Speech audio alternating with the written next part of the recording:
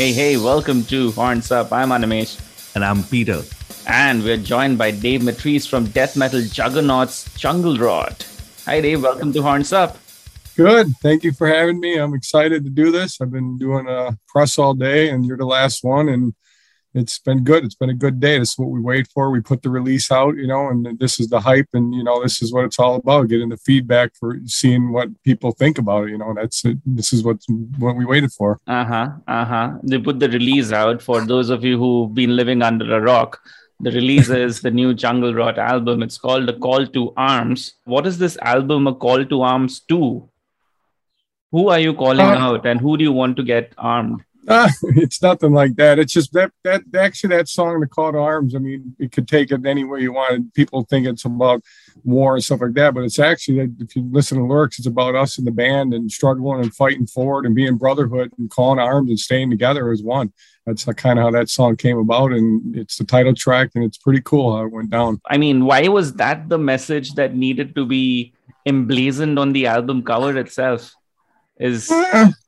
Kind of just felt good. I mean, just felt like, I wanted to call the old school together. Let's go. Let's get this, let's come on, old school.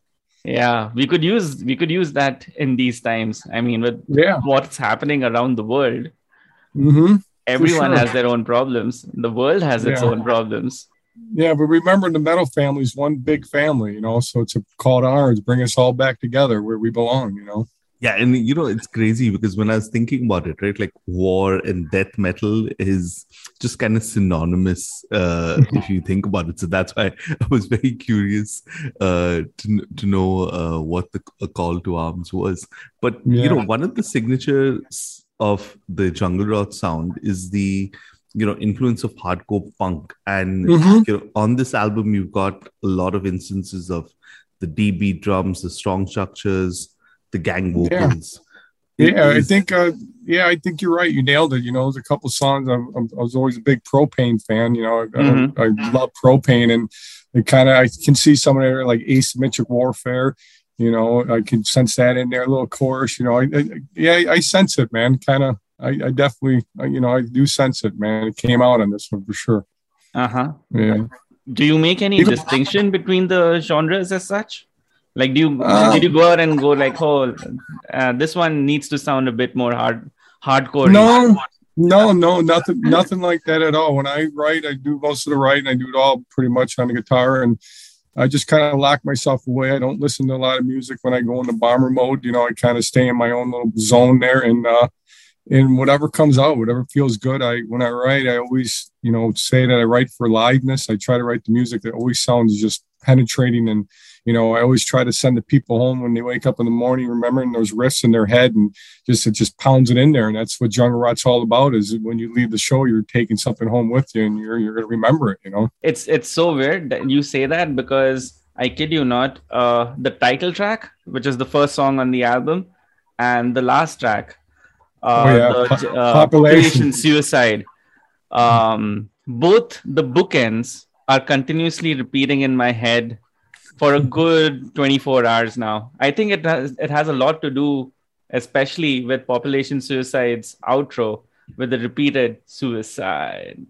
And it's a slamming song, man. Slamming song. Yeah, I'm glad you got it, man, because a lot of people don't get our fans know what we're all about, but people that really don't know us, that don't give us the time of the day, they really don't get the band, what we're about. We built an identity over the 11 albums. We got a tone, we got a sound, and, when we put it in, people know exactly who we are. And that's why would we want to change that? That's the recipe that works for us. And we're here to carry the torch, to the end. Okay. So 11 albums in, what has this particular album number 11, what has this taught you that you may not have known before, or you just realized with this album? Nothing really learned from it. I mean, the only experience that we did learn on this experience from this album that I can remember is that going through the pandemic, all the virus and stuff shutting us down. When we got done touring on the last album, the self-titled, we did it for 2 years, and it hit right when we ended. So we took advantage of that and started writing the album. And then we finished the album. We sat on it for a year. We never done that before, almost a year. And we're used to turning it in right away and, going on the road 3 months later, promotion, everything. But this time we had a lot of time to sit on it, and I found myself going back to it and remixing it and stuff. So, that wasn't a good thing, and I mixed it a couple times here and there, and I kind of got lost, and I went back to Dan, and Dan Swano, he's always done a great job for us, and he steered me right back to the original that he did, and we ended up going back to the original. So sitting on it too long was not a good thing for me, man. I wasn't, because I just wanted to get out there, and I started picking. I had to do something with it. I didn't want it to go away, and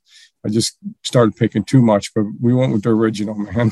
It's interesting that you bring up Dan Swano, because we've had him on the podcast cool. a couple of years ago, and man, that guy has some stories. Like, that's a true legend. Yeah, like if I quote him well, he said his longest interview he's done is like 8 hours. So, oh my Lord, the time he spent with us was very small compared to that. But one thing, if I remember well, picking up from that interview is he doesn't pick up too many projects. He was very selective about the projects that he does now. How did you manage to get him on board? I'm very curious to know. I think he enjoys the music. I think that's what it is. He's probably a fan of it. I mean, good working relationship. I mean, I think that has a lot to do with it. Yeah, he's got a lot of music he can pick and choose from for sure. He's overbooked with everything, and it's an honor to have him to do it. I wish I would have started a little earlier on some of our earlier careers, but I'm glad we hooked up and we got a really good working relationship now. No, definitely. That makes sense. Okay, but working with somebody like Dan Swano, how do you even make that happen? How do you best utilize somebody as talented as him and get him to make sure that it doesn't veer away from what jungle rot is supposed to sound like? Yeah. I know what you're saying there. I think he knew the band before going in, so he kind of knew our style already. That helped out a lot. And, so he kind of knew what we're all about. But I gave him references before, bands that I kind of liked. I turned in Propane. It's kind of weird. I always thought that Prophets of Dooms, I don't know if you know that album, that mix on there and master is incredible. I mean, I think to this day, and I kind of always go off of that punch that, I kind of like the way they did that. And I always use that for a reference. And, I think just our style of, what we are, and that's what we came up with. And you guys nailed how you sense a little bit of that hardcore in there. And I think that's where you probably felt it, going through that. Alrighty. So I think now is a good time to play a song from the album. Let's give our listeners a taste if they haven't had it already. What's a song that best represents the album to you? And why is it that particular song? Let's see, what would be a good one? That's a tough question, man. I mean, they're all good. I like them all.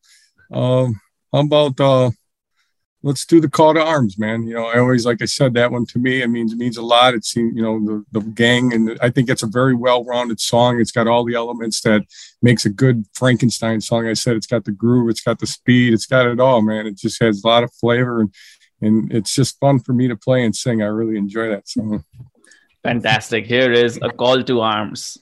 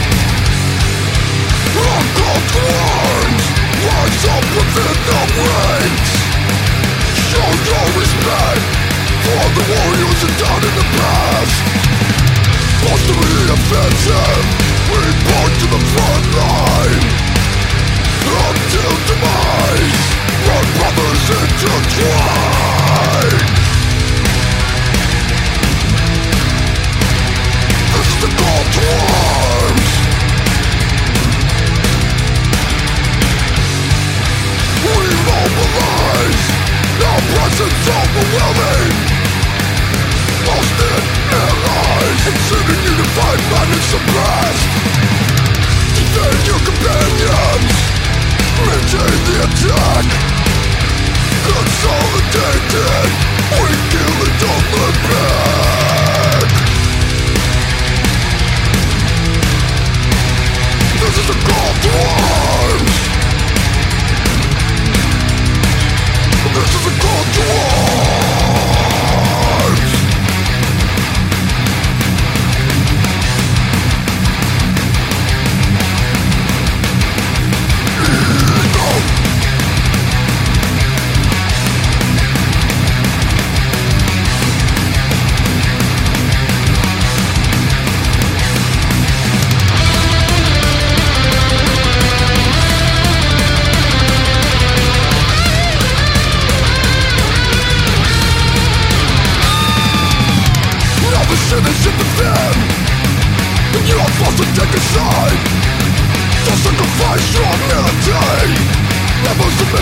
tyranny.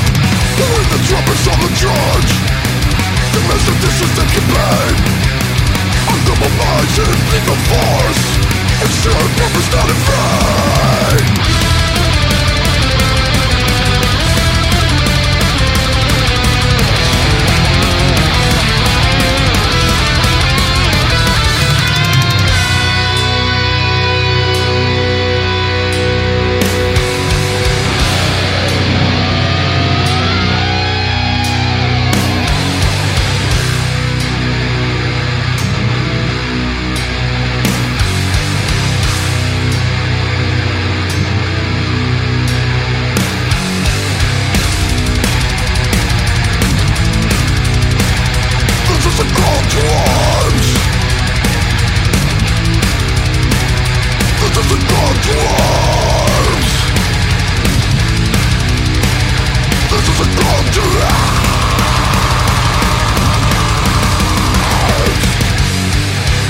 Now, this is something I've been dying to ask you for a while, especially since, at least in the last few years, that jungle rot has been really prolific. One constant presence in jungle rot since 1994 has been you, right? And yeah, I have to know what's really drives you after all these years, right? Because it's been a long time, let's be honest. Yeah, it is. I get asked that a lot, and sometimes I question myself, but a lot of it is I have a lot of goals yet that I want to achieve. You know, a lot of dreams I'm still chasing. You know, I want to play a lot of the festivals in Europe yet. You know, the bigger ones, Hellfest, you know, Whacking, of course, and Bloodstock. I played quite a few already, but I want to chase them. I want to get them on. I think that has a lot to do with it, man. I mean, you know, you got to chase your dreams, and I'm still here doing it, you know? Yeah. Okay. And that's really interesting, right? Because like, if you think about it, and when you look at the 90s, and I keep talking because I'm a huge death metal fan, and you had that time between 91 and 93 where everyone was down in Florida recording at Morrison Sound and stuff like that, right? Like finally, at one point, it became like a death metal template in there. And I'm sure you know what I'm talking about, because that's when you kind of started Jungle Rot out. So just as someone who's kind of really was in the thick of things then, I want to know what's the same and what's different between death metal in the 90s and currently. I get that. That's another question. I didn't really see a difference. I mean, the scene's still the same, man. There's still that 250, 300. You know, that's always been the average. There's always been a underground I've seen. I mean, it's never really, it hit its low points in, I think, 2001. I remember that's when it really hit its low points, when everybody had a label, everybody had a CD. I mean, that's when it was oversaturated, but it was never really weak, in my opinion. The scene has always been strong here. And, from Skin and Living to now doing the old, what I remember the most about the old Skin and Living, and that is getting together with the guys and, you know, writing the album and being in a jam spot, sweating it. You know, them were good times back then. And, you know, now it's a little different. Now we write on the computer. I do most of the writing with my guitar player, and that it's kind of just a little different now. I think a lot of it's because we don't have time like we used to when we were younger. You know, we got families and jobs, and, you know, but we still keep it going though. But how much do you think the internet has changed music, especially for you guys as musicians? I mean, not just from music making, because that definitely, like, you can see the technological advancement and the ease that it's brought in. But what about the other aspect to it, which is basically making known that there is, say, a new Jungle Rot album out, in terms of marketing it, in terms of promoting it? The very fact that we are able to have this kind of a conversation today wouldn't have been possible, right? Like even 5 years back. It's pretty amazing to me. I mean, I don't do a lot of social media stuff. I'm kind of real primitive myself. I stay to myself. But I just started doing this. These are the first time I started doing these Zoom things. I mean, that's how kind of, you know, outdated I am. I mean, but I don't know anything about technology or nothing. I kind of miss that. I'm a little older, you know. I mean, yeah, I don't know if that makes sense. I mean, but I don't know a lot about it, but what I know about it, it does a lot for the band, and I think it does wonders. It gets you instantly, and this is amazing, you know. I mean, you know, years ago it was all pen pals and writing and stuff like that. You know, this is pretty fun here, man. I think this is like my 15th or 20th one, and I've done it. I've never done them until this year on this album, so it's pretty exciting for me. Okay, now that you are doing it, do you think it's made the world come to you? Do you think it's made the world a bit smaller for you? I wouldn't say smaller. It's making us come together, right? We're becoming together. I mean, it's kind of cool how we can sit there and laugh together, man. You know, it's pretty neat. Yeah, it's making us come Bringing together. us It's together. almost as if Bringing us we, together. yeah. Now the Yeah, album bringing us- title makes sense. It's a call to arms to come together. That's right. Hey, you got it. No, I'm really not a computer, and my bass player is a nuts over that stuff. He runs most of it, and the label does. But yeah, I'm kind of one of them, backseaters. I don't know a lot about it. I'm a hardworking man. But one of the things actually I found, and this is on Wikipedia, so you can actually dismiss it as a myth or what. Let me know if it's actually true. But actually, when y'all started out, y'all were signed to Pure Death Records, which was run by Jamie Jasta back in the day. Yeah. So, he was our first. Yeah. So he was actually always into death metal. Oh yeah. He was the first guy that he used to book shows, man. He used to have a band, and he had Hatebreed way back then before they broke, and he used to bring us out there and book us, do us tours and stuff, and he was a really diehard fan of the band. He put the album out, and you could tell, if you know Hatebreed, you could sense a lot of Jungle Rot influence, I'm sure, from, that Skin of Living. I think he still got that tone from us, but yeah, he was a big fan of the band, helped us out a lot early on in the career. He's a great guy. He did a lot for the metal scene here. He's a great guy. I'm still waiting for him to take me on tour, though.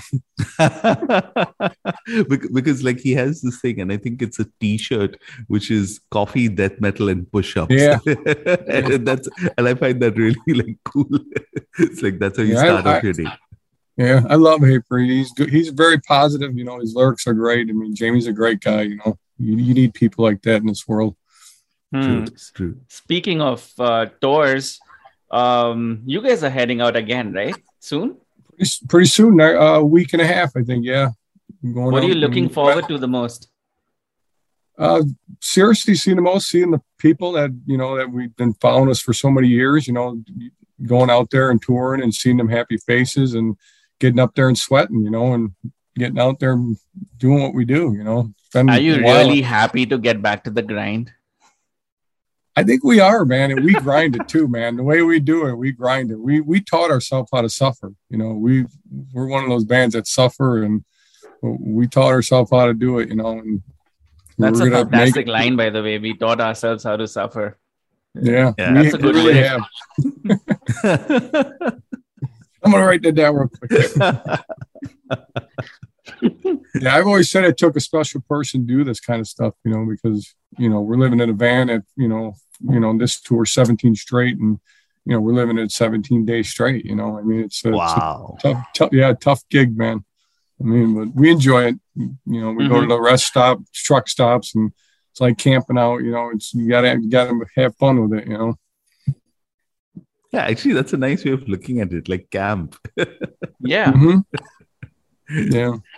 Everyone who's got a job, when everybody works together and has a job, and it goes so much, you're a team, and it goes a lot smoother. It's a lot funner when you're on one, become one like that. And there's no, you know what I'm saying? It's a strong bond. Yeah, that's true. But I was watching some of your earlier interviews that you did, and you actually said that you don't listen to a lot of new music, and you kind of stick to the classics. So if I could look in your playlist at the moment, whether it's, I don't know, do you use Spotify or? Nah, not too much, man. No, wow. Okay. So what's this? So what's spinning? Yeah, on days? On your CD. I've been living under a rock. That's what I've been doing, man. No, but I'm still up on stuff, man. I still listen to the old, stuff that's German Invasion that took my soul, of course, but I don't listen to music as much as I do as I used to, because of the way I'm so busy. It's hard to find time to. When I can, I do for sure. But I'm up on a lot of new bands. I love Frozen Soul. I know all about them. You know, cool. Undeath, I know them. I mean, we got 200 Stab Wounds now working their way. I know all the bands that are coming up because they're kind of around this area. We see them when they come and play, and, you know, they just toured through. But we're always trying to support what we can, man. And I think it's great. All these new young bands, they're just pure, straight up old school death metal bands that are coming out, man. But it's really exciting. But I have to ask you, since you know a lot of these bands, what does it feel like when you see how popular they're getting, right? And when you think about their sound and just the way their entire package, I mean, let's take Undeath for an example. I never would have thought a band like Undeath would actually chart on the Billboard. Can you imagine that? Yeah, it is amazing. You know, I don't really I'm glad for it because it's all, you know, it's death metal, but you know, you have to start. I mean, I wish we could do that sometimes, but you know, I don't know how to explain it. It's weird how certain bands take off. It's just a good thing because by them doing that, it helps everybody, man. It's not just helping them, it's helping everybody because it's just making the scene bigger, and that's what it needs to be. You know, somebody has to break through every year, and you know, I'm glad that it's happening. It's old school death metal, you know, because we're in that category. There's not too many people doing that old school death metal, especially us, our style, man. It's really primitive old school, and you know, I'm glad I'm doing it because you know, there's so much the origin. I love that stuff, but that level is set so high. I mean, it's so many good bands doing that, man. I mean, it seems like there's less what we're doing, and I kind of like that. You know? If you think about it, there's kind of like a cyclical nature when it comes to stuff like music, right? Yeah. Like I grew up listening to a lot of metal in the early 2000s. So a lot of new metal and stuff like that. Sure. So I know what you're talking about. And now it's crazy when you think that bands like Slipknot and stuff are still doing tours and, you know, releasing new music and stuff like that right now. Another thing I've always said too, man, you know, a lot of bands can't move up the ladder until a lot of the bands go away, and none of the bands are going away. And that's why it's always been, you know, there's certain heavyweights and they're never going to be moving up there. And you know what I'm saying, until they disappear. And that's kind of what's hurt Jungle Rot in our career. We came out a little bit too late, you know, 5 years too late when all the kings were already signed. Timing is everything, you know, in music and life in general, you know, and we were kind of a little bit too late, man, to be in that category. You know, all the obituary and everybody already got signed, and, you know, we passed it up. And so we, you know, became underground dwellers. That's what we are. Yeah. No, that's true. I mean, Slayer's still doing its final tour, right? Yeah. I mean, yeah, you know what I'm saying. But yeah, but it's good to see these young bands jump up. You know, hopefully the big test is if they can ever get up to headlining, because that's the biggest test. If we can get some more headliners, that's what we need. And there's a lot of good direct support bands like us. There's a ton of direct support bands, but not enough headliners. We know that. You know, and it's taken 5 bands now for a package to make a headlining show, you know. I mean, but they're big though. I mean, the Fetus show is going on right now. That's doing really good, selling out. I mean, it's really doing good. The shows are all doing good. I'm hoping for the best for ours. Yeah, and even it blows my mind, like a band with a name like Dying Fetus, right, is headlining and getting out there and stuff like that. But hey, more power to yeah, it's kind of cool. It's kind of cool how they built respect on that name. There's respect. That's what it is. They got power. They know that name. They are a very strong band, man. They bring in a lot of people and they earn respect, and that's cool too, you know. Yeah. And they put on a crazy show. I mean, I've seen them. And for 3 guys, it's just like, yeah, it's amazing. They're the true inventors of that. I mean, Fetus and us started out early on in the beginning. Like back, Josta used to hook us up with shows with them. We're on the same label. We all started out together, and they were great back then. They're the inventors of all that style. They really are, man. And that's why they're on top, man. One thing I've noticed about Jungle Rot is you guys are like very consistent, right? And pandemic aside, there was like every couple of years you guys are already like releasing music and putting out touring, that whole kind of cycle in there. So I'm curious to know, since you said you had that time to kind of work on A Call to Arms, did you already, now that the album's out, did you have time to already work on new music? Are you already writing? What? We have some songs. I actually have 2 songs carried over from the last one. I didn't make the album, so we got a good start on that. And then I'm always writing. I'm always picking up the guitar. I mean, it's just, that's my nature. I mean, my cell phone probably has almost over 100 changes on it. I'm in that stage of just writing changes and recording them on my phone right now. And then as soon as I get done with the touring for the summer, I'll go right to writing right away and hopefully get in the studio the following winter and get it out for the next 24 summer. We'll finish the cycle of touring and be ready to go. I'm really excited to be on Unique Leader. I mean, it's I think that we found a good home. I mean, the most excitement about that is it's a younger crowd, and I am excited about that a lot. I hope we can get some of that younger generation. I know they're a brutal slam label, but once again, we're different on there.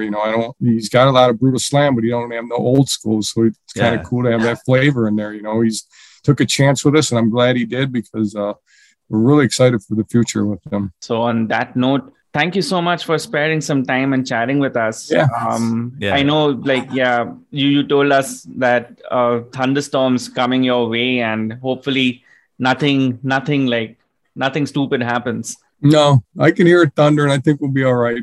We got a lot of those. The humidity, once this time of the year, we get quite a few. Tornado time, this is here, but we ain't really. I've never seen one though, man. But we get them in our state. He touched on quite a bit.